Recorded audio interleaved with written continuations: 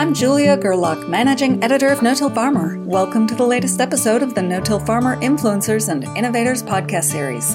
This program, featuring stories about the past, present, and future of no-till farming, is sponsored by Martin Industries.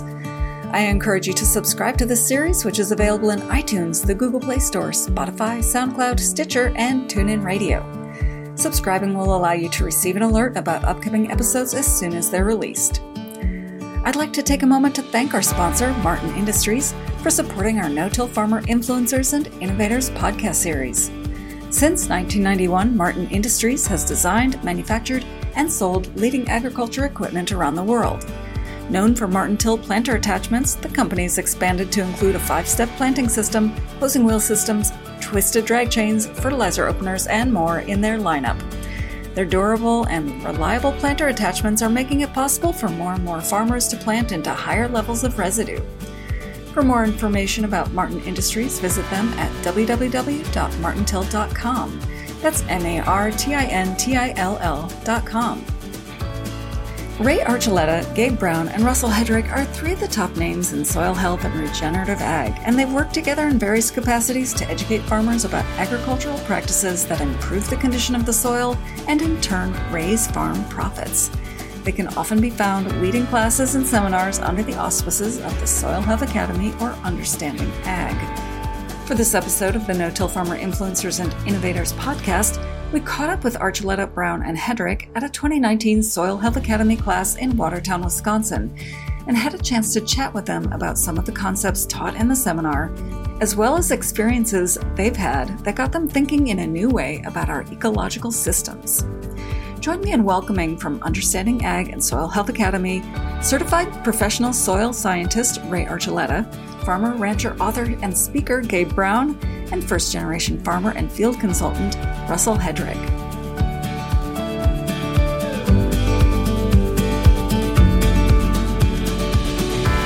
So the name of this class is Ecological Nutrient Management. What new concepts are you teaching to these producers? Let's hear from Gabe Brown first.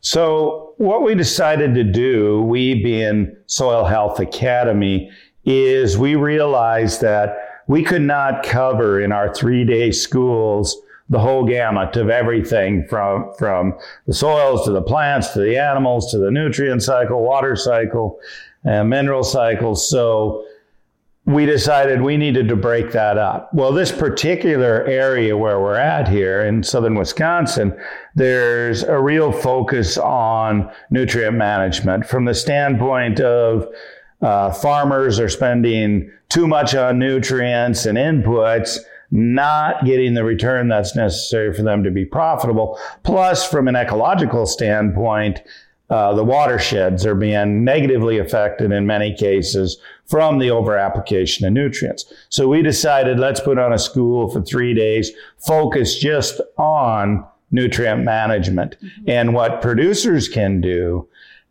to hold those nutrients on their land, cycle them in a more natural way rather than spending all the money on inputs. And Russell, what do you think? I think ecological nutrient management is a really good word that Ray Archuleta came up with. For me, it's about nutrient management. One of the most expensive things in a farmer's budget is fertility. If you grow corn, it takes a lot of fertilizer.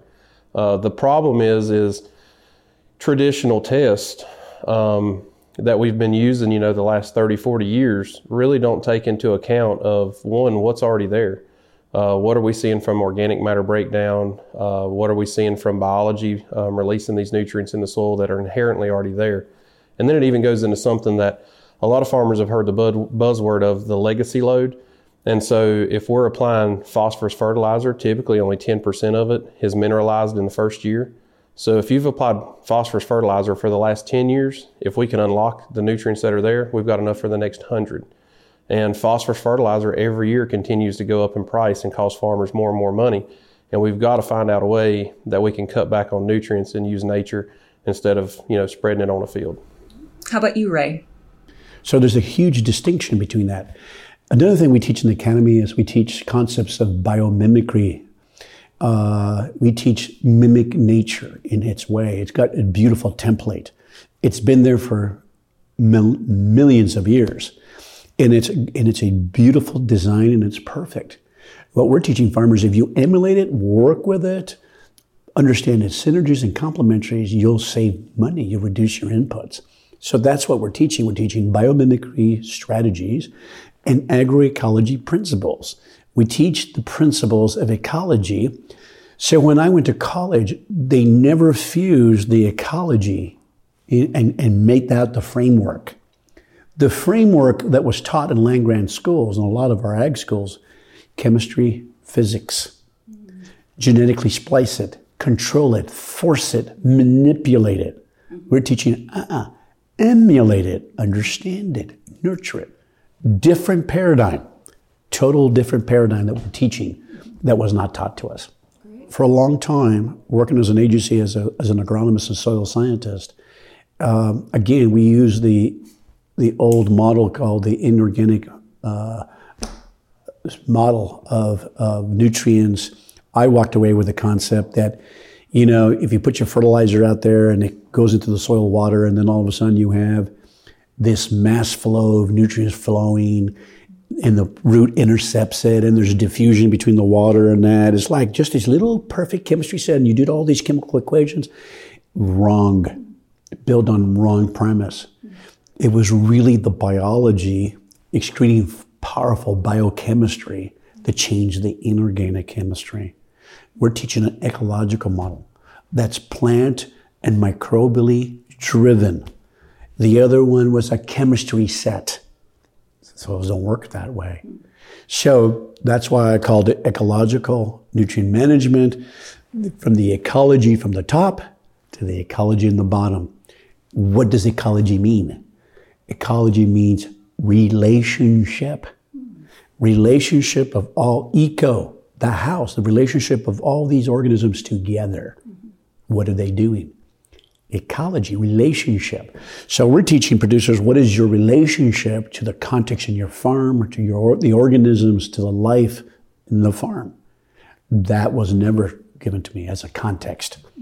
We're saying ecology, relationship, even the word economics, the money of the house. We're teaching people how to mimic the house. The house is this planet. Regenerative agriculture has become a major buzzword, not just in ag, but in the world at large. For you, how does it differ from traditional conservation farming practices? So what regenerative agriculture is, it's an approach whereby we're following the principles of nature in order to heal the water cycle, the mineral cycle, the nutrient cycle, and we want to heal profitability, put more profit back into the farms and ranches, allow them to gain more profit from their enterprises, all while ensuring a greater quality of life. And I think that's the major difference, is that we're looking at the whole. We're looking at not only the water, not only, the soils, but we're looking at overall, how do we advance their agricultural system to one that's much more enjoyable, much more profitable. I think regenerative ag just kind of replaced sustainability. We used to have the buzzword sustainable, and it just really, it's something that we're trying to actually fix instead of just maintain now. And we've got some of the science. One of the great things for my generation is there's so much science behind it. When I first started farming, I was told it took 500 years to build an inch of topsoil. And you take somebody like Gabe Brown at his ranch, and we heard yesterday that his neighbors have 5 inches of topsoil and he has 29 inches. And so over the last 20 some years, Gabe's actually been able to build topsoil way more than an inch every 500 years. So I think regenerative really is looking at, I think we'll rejuvenate the ground to where then it is sustainable for future generations. I think we were trying to keep the status quo of not losing any more than what we used to have. But we've actually got to look at the mindset of we've got to build these systems back to like they were 100 years ago, before some of the tillage and the dirty 30s and the dust bowls came about, which is well before my time. But, you do hear about it, and it's crazy to me that even in my generation, 2019, we're still seeing pictures of windstorms and dust storms in the Midwest, in Kansas, Nebraska, places like that we saw in the dirty 30s. But everybody that's been removed from agriculture for 2 or 3 generations, 4 generations, They don't even think about it anymore unless it makes national headlines. So it's, the thing that we're trying to do at Soil Health Academy and Understanding Ag is really just teach farmers that we have the technology and we have the scientific data now that we can prove that we can actually, implement these practices and rejuvenate the ground and be in regenerative farm practices. And that's ultimately what's been the fun part for me is breaking those paradigms and showing that we can change. It's never too late. Well, I think a fundamental thing that's very distinct, or several. One is that we teach that the soil is a living ecosystem. I think in the past, where I went to college for many years, or some of the paradigms that I picked up were the soil is a storage tank. It's it's a bank. I could put these nutrients in there. I didn't really understand how the soil worked. I didn't realize it's dynamic, it's living. It's probably the most complex ecosystem on the planet. So first we teach farmers the soil is alive. And if they can't understand that, it's really difficult for them to change the way they do things. So the fundamental principle of our academy is change the way you see things. So that's very fundamentally critical. The words sustainable and regenerative have, especially the word sustainable has been around for quite a while. And I really dislike that term because I'll pick somebody from the crowd and I say, well, sir, how's your marriage? Well, it's sustainable. Well, that kind of sucks. But the word regenerative, if you really think about it, it's always renewing, always getting better. So if I tell the producer, well, how's your marriage? It's renewing. It's dynamic. It's always improving. I don't want to sustain what we have now. What we have globally is degraded soils all over the globe. A lot of no-tillers have been practicing conservation for decades with no-till, cover crops, erosion control, etc. What do you think they're missing in their conservation efforts? One of the issues that we found early on, and I've been on the road about 15 years now, trying to educate and share with others the journey my family and I have been on for the past 25 plus years, it really became apparent that farmers tend to put all their enterprises and look at it in a very segmented way. So they grow corn or they grow soybeans, but they're not looking at the ecosystem as a whole. How do we design our crop rotations and our livestock integration in a way that one enterprise benefits the other? And so that's what's different about the regenerative agriculture movement. It's a whole system, a whole ecosystem approach to looking at agriculture. I think a lot of times farmers are implementing these practices and they're doing a good job. But I don't think on our farm, we manage our cover crops just like we do our cash crops. And a lot of farmers don't want to take the time to actually manage it to that point. But if you really want to see the ultimate benefit of reducing tillage, reducing fertility, cutting back on chemicals, cutting out fungicides and insecticides, sometimes you just got to get out of your own way. What I found out, I was a fireman before a farmer, farmers and firemen are creatures of habit. And it's hard to get them to change their production protocol. I think a lot of the grain that is grown in the United States is really based off of revenue insurance. And with the farm program that we have, it influences a lot on what farmers plant. It's the big three crops. And there are ultimately a lot of farmers with margins being so low, grain prices being down, and inputs being high right now. It's really hard for farmers to make that economical decision to try something new and implement another practice that if they did have a bad time with it, they could see an economical impact. Ultimately, I think no-till doesn't work without the cover crops because no-till is still a monoculture. There's nothing growing out there. There's no diversity. And so farmers really have to play around on what's going to work on their operation and do it themselves, and that way they get unbiased data. What we're teaching is the relationship of the ecology and bringing ecology into the forefront. And these chemical inputs only started in the 30s and 40s. But in the past, farmers had to depend more on working with the natural system because that's where they got their fertility from plants, from the animals. that was the approach. But then a lot of farmers, they knew it would work. Some of the things would work, but they didn't understand why it worked. We understand now why it works. We're feeding this incredible myriad of microbial life in top of the surface and under the surface.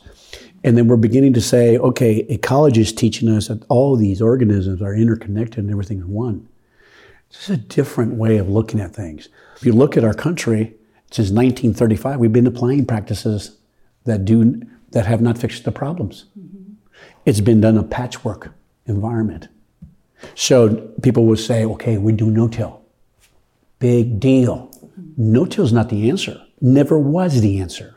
It was a small part of a systems approach.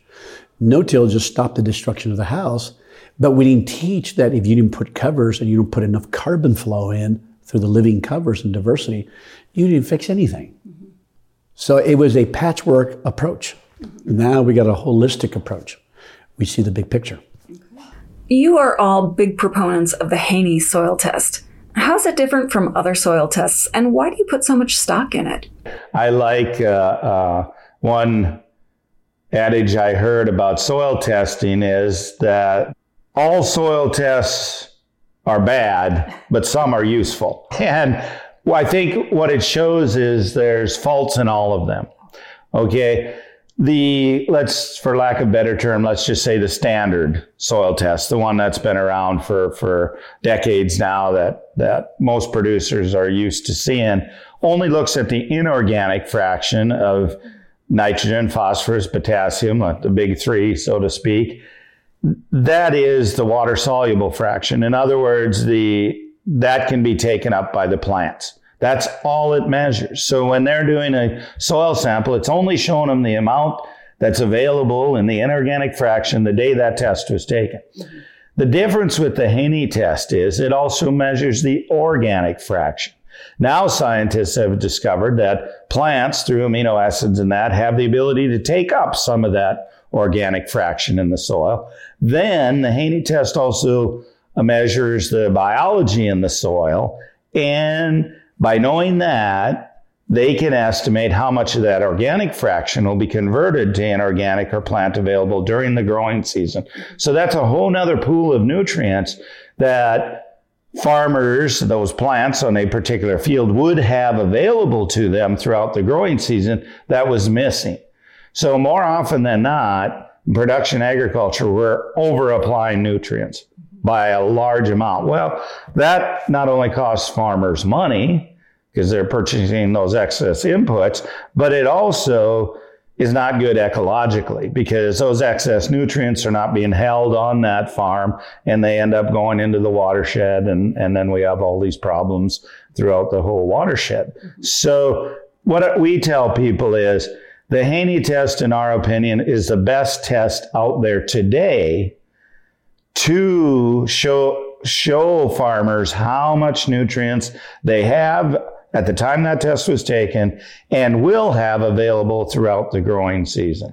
So it's the best tool out there today. So I believe in soil health. I believe in regenerative agriculture. Ray told me about Rick Haney's test in 2012. And even as somebody who believed in it and believed in what Ray was telling me, I implemented it on my farm in 25% increments.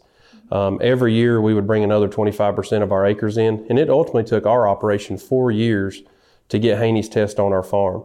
The reason I'm a big proponent on it, and one of the things we talk about today, just the fertilizer savings last year over 1,000 acres of row crop land was $72,000. That's the difference between farmers making money and losing money. You know, with the national average last year, they said the average row crop farmer in North America lost $12 per acre growing a commodity crop. So in Haney's test, I saved $72. Even if they could implement Haney's test, that means that our whole nation of grain farmers, instead of losing $12, could have made $60. That's a lot of money when it comes to ag revenue and what we're seeing coming back to the farmer. You know, Rick is the first soil scientist I have ever met that did not care about himself. He cared about my bottom line. And he cares about the environment. He cares about, you know, the farmer being profitable and being there for the next generation. And really the big place that it's different is the traditional test that we've been using, like in my home state, we use the Melic 3. It uses hydrochloric acid, which is a very low pH, but I think it's around 1.5. It never rains hydrochloric acid on my farm, and I never understood why we used a test that gave us a result with something that never happens in nature. They're forcing those bonds to break apart. Where Rick's test is different, he uses an extract called H3A, and it mimics root exudates in water. That's all my farm sees. So for me, it just kind of made sense that Rick's test is doing what I see in nature, and a conventional test is doing something that I wouldn't ever see unless it's in a laboratory setting. And so for us, it really made sense for us to use that test. And, you know, it's a biological indicator. When I go speak about it, there's biological indicators that we look for, like the CO2 burst. The Germans found that out in the early 1900s. There's a pretty nice book about it Rick gave to me to read. But we knew about this stuff before the Industrial Revolution, and fertilizer was cheap. And we kind of forgot about it, but now that fertilizer prices are starting to increase over the last, say, 10 years, it's really getting to the point where farmers are going to have to start managing those inputs. And this test is a way for us to not only get the biological indicators, but to cut back on those inputs. For years, as an agronomist, I knew that something was wrong with our nitrogen recommendations. To me, it all happened on one of the farms, on Jim Harbach's farm in Pennsylvania. I'll never forget that day. We were walking down his farm, and he's got a beautiful no-till. He's been doing covers for 3 to 5 years. He went to North Dakota. He saw, and he had this beautiful emerald green corn. I'll never forget, his soil test said, you need another 50 units. And he's got dairy manure, beautiful soils, and they asked for another 50 units. I said, that corn didn't need it. And it was frustrating to see that farmers were going broke with these nitrogen recommendations and these phosphorus and this potassium. And so I started going down this journey, and I started realizing all the way back when they first started creating soil tests, that the soil tests were created on the wrong premise. It was looking at soil like a chemistry set.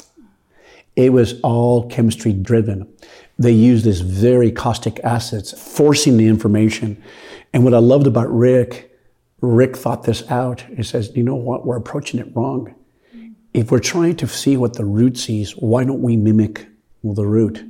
Well, the root uses this very gentle acids, oxalic and malic and citric acids. And he says, wow, why don't we use these gentle acids? Then we'll see how much of those nutrients really come off that exchange site. Instead of forcing the answer with these caustic and the bray and all these other ones, that I want to see what the plant sees today, not 10 or 15, 20 years. So what I'm saying is that the old soil test serves a purpose, and it tells me a certain amount of information, but it doesn't tell me what I'm dealing with in a biological system, because the soil is biological. So the old test, I think, treated it like the chemistry set, that I'm going to do all these things and manipulate it. The Haney test says, no, I call it the blood sample of the soil. We're telling people, use a biological test, and you can use the standard soil test with tissue sample tests and all the other tools, and start putting your own demonstration research calibration on your own farm. And Rick will tell you, can the test be improved? Yes. Is it precise? No, it's impossible. Is it more accurate than what we have now? Absolutely. So that's why we're excited about it, because we're able to use that tool as an indicator on how we can reduce our inputs on the farm and give the farmer confidence. That's what this is about. We'll come back to the guys in a moment, but I want to take time once again to thank our sponsor, Martin Industries, for supporting our No-Till Farmer Influencers and Innovators podcast series. Since 1991, Martin Industries has designed, manufactured, and sold leading agriculture equipment around the world. Known for Martin Till planter attachments, the company has expanded to include a 5-step planting system, closing wheel systems, twisted drag chains, fertilizer openers, and more in their lineup. Their durable and reliable planter attachments are making it possible for more and more farmers to plant into higher levels of residue. For more information about Martin Industries, visit them at www.martintill.com. That's MARTINTILL.com. Before we get back to the conversation, here's Frank Lessiter with a little-known no-till farmer fact. For today's 2 tips in the podcast, we're going to leave the United States, and we're going to start out by going to Eastern Europe.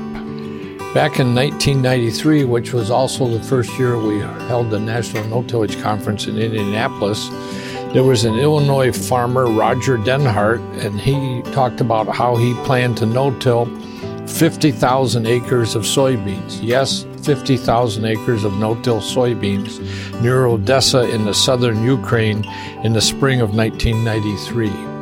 I know that Roger had some progress on there, but I think he ran into problems with getting to the 50,000 acres. And I know at one time he told me one of the problems was that the people who were running the collected farms, the managers said, yes, we believe in no-till, but if we don't work all the land, how are we going to keep the 200 people employed here and living here with something to do? So no-till didn't go too well in that area, and I don't know what's happened since then, but I do know there's been some large-scale properties and farming operations in the Ukraine which are doing well with no-till, and in fact they sent some people to our early no-till conferences.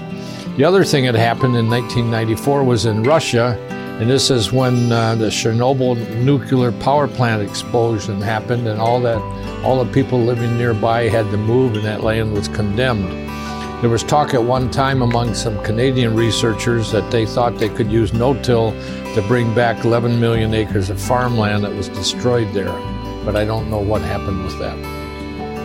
Now let's get back to Ray, Gabe, and Russell of Understanding Ag and the Soil Health Academy.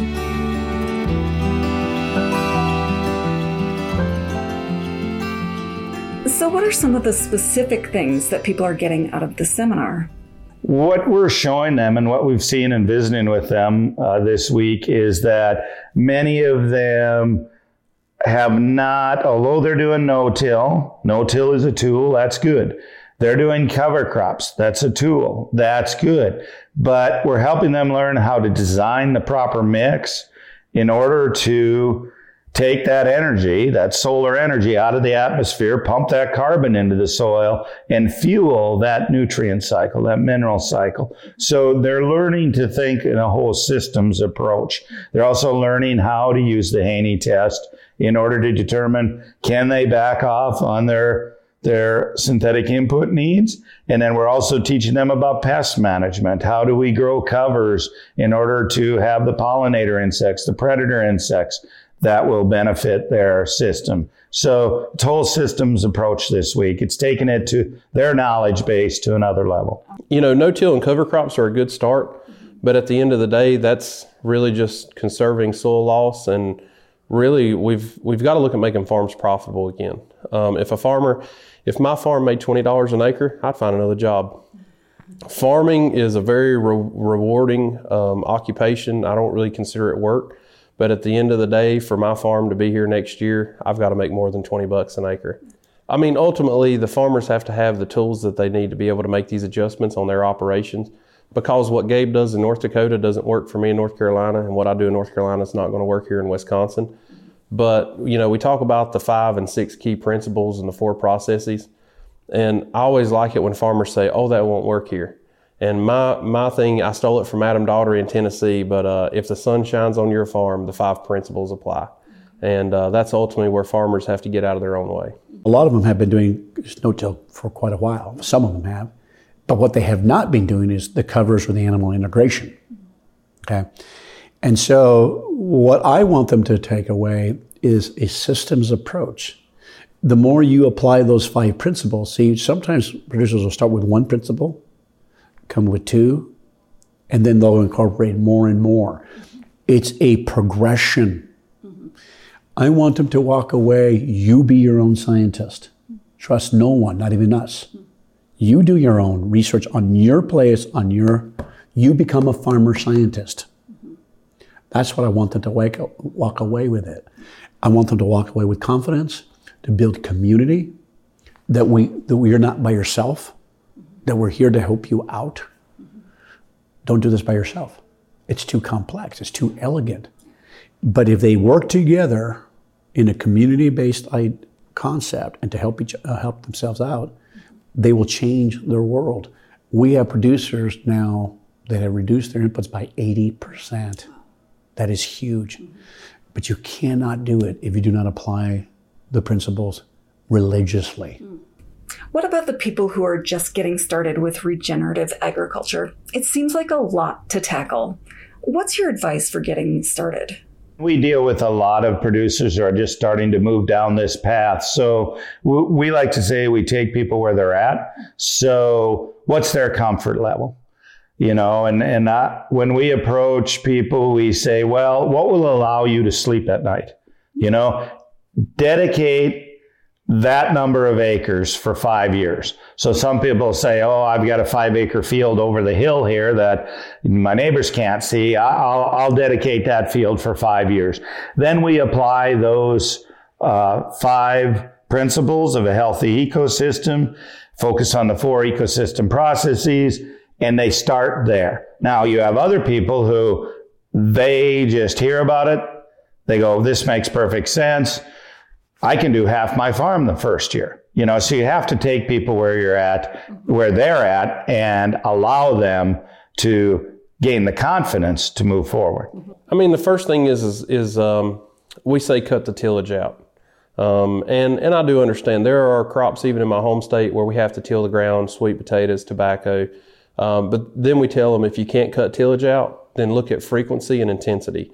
If we can cut the frequency down and maybe change the tillage tool type to where it's the intensity isn't as bad, you know, it's that chronic or acute stress. So we first start there.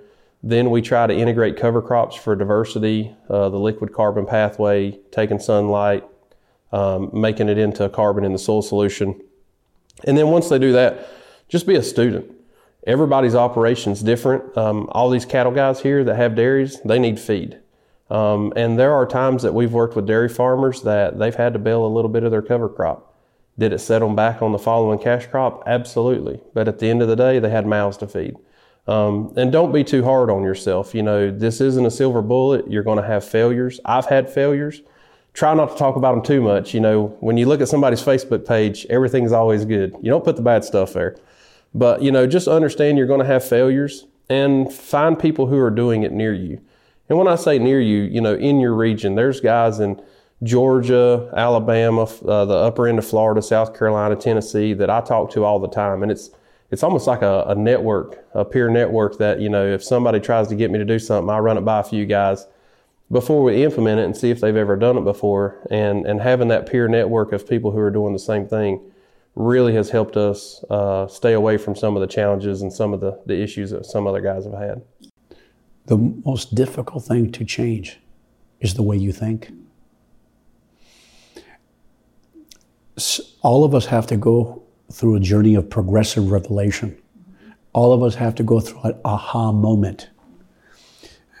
Some of us, it was through failure that we saw where we were heading. One of the most important things to realize and ask yourself a really brutal question, is your system really working? You have to ask those self-penetrating questions, and that wraps around the word humility. I have said in front of a large group of people, I was failing. I gave it bad advice. Gabe almost went broke. The beautiful thing is about bringing people like Russell in, these young farmers. They didn't have to make all these mistakes. They believed and followed. This made sense. These producers you see out here in this class, they're going through their aha moment. And it was the soil demonstrations, the right context, the right premise, the right approach, made them think, changed the way they look things. Those farmers changed the way they see things. And until you have that change, nothing else is going to happen. And then you keep it to very simple. Look, what do I tell people about what the soil really needs? It needs 3 things. Really does. Living plants. Diverse living plants, diverse living animals. That means the insects and the animals. And the third one, stop disturbing that so much. Let it do its business. Careful the way you spray your manures. Careful the way you use your fertilizers, your herbicides, and your pesticides, and your chemical fertilizer. Careful with your tillage.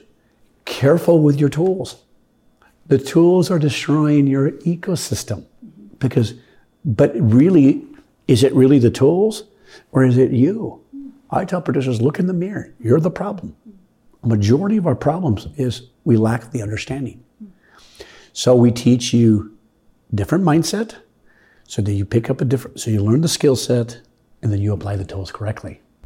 Finally, what's your outlook for the ag community as a whole to address market and environmental pressures? After all, there are people who say too little, too late. My outlook on ag is twofold.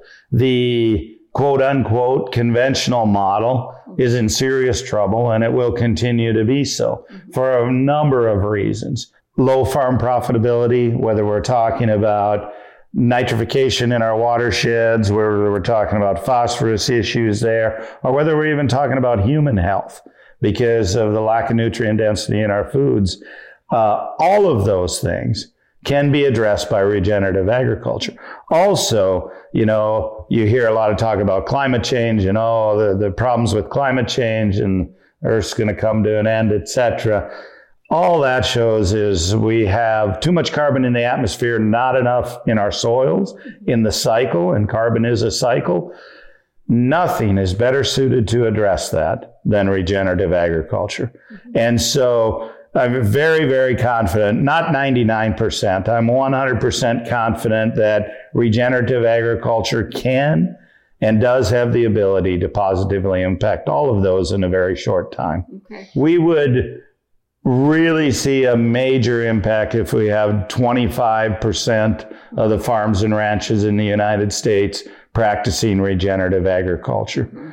The good news is that I think we're on the verge of an explosion in regenerative agriculture practices. I've been at this long enough. I travel extensively and see it. And when you get companies such as General Mills and Annie's Organics all announcing regenerative agriculture initiatives within their businesses, we're going to see it very large scale very, very soon. I think as farmers, I talk about this sometimes when people ask questions like that. I think as farmers, ultimately it's up to us to do right.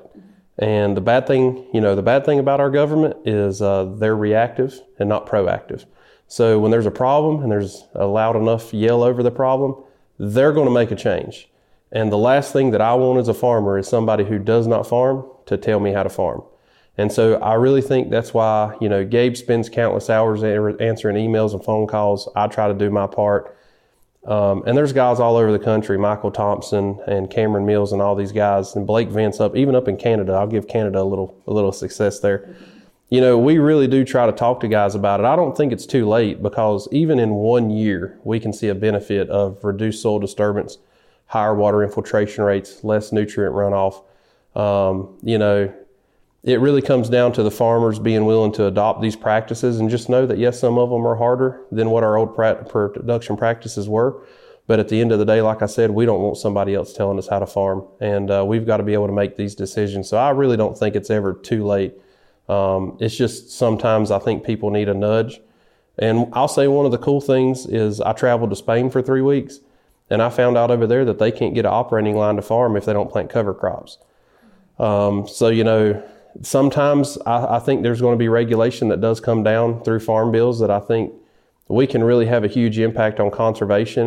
And there's programs like EQIP and CSP through NRCS that really give farmers that are wanting to start these practices, it kind of takes away some of that economical scare where it helps them pay for seed and establishing some of these covers or some of the equipment they need. So I think there's programs in place that really is kind of a snowball effect the last 2 years that we're seeing more producers come on board.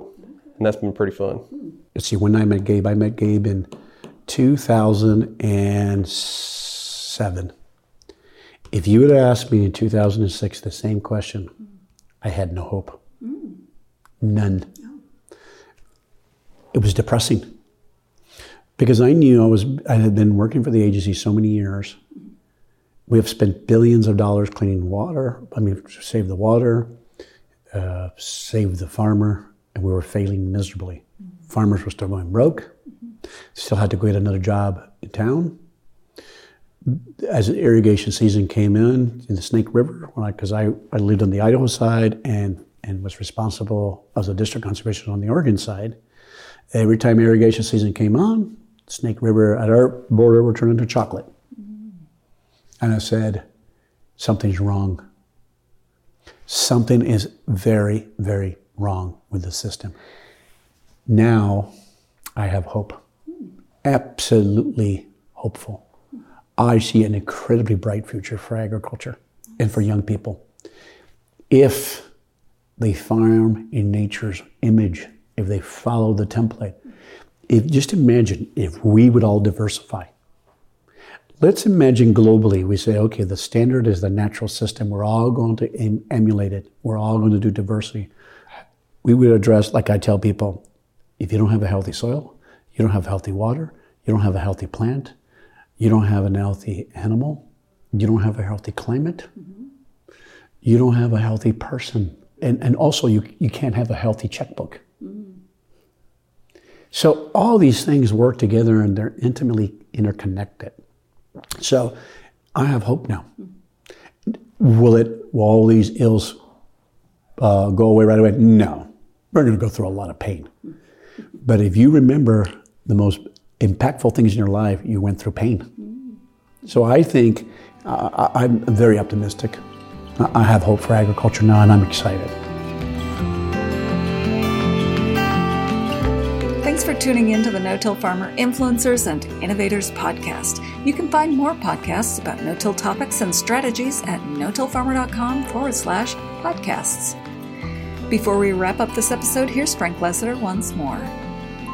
Instead of answering a reader's question this time, I'm going to talk about a man from South America, Herbert Bartz, who passed away earlier this year, and he was one of the pioneers of the no-till systems in Latin America, one of the founders of the Brazilian Federation of No-Till and Irrigation.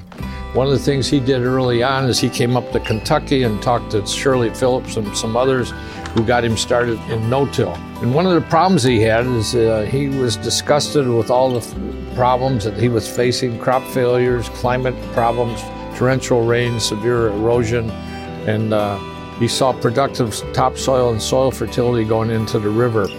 And the tipping point was in 71 when he saw his land going out of control down the river. His daughter Marie recently told me that her father actually got arrested one time for doing no-till. He's probably the only person I know of that's been arrested for no-tilling.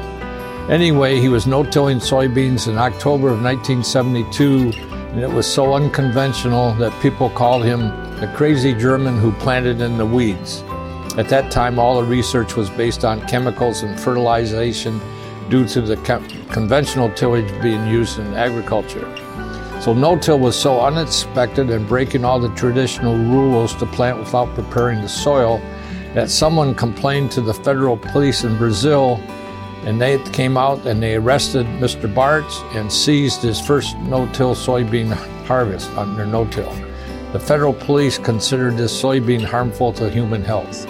Well, I think it all got straightened out and he no-tilled for many years since then. Thanks to Frank, Ray, Gabe, and Russell for today's conversation. And thanks to our sponsor, Martin Industries, for helping to make this No-Till Farmer Influencers and Innovators podcast series possible. If you have any feedback on today's episode, please feel free to email me at jgerlach@lessitermedia.com or call me at 262-777-2404. And don't forget that Frank would love to answer your questions about no-till and the people and innovations that have made an impact on today's practices. So please email your questions to us at listenermail@notillfarmer.com. Once again, if you haven't done so already, you can subscribe to this podcast on Spotify, iTunes, or the Google Play Store to get an alert as soon as future episodes are released. For Frank Lessiter and our entire staff here at No-Till Farmer, I'm Managing Editor Julia Gerlach. Thank you for listening.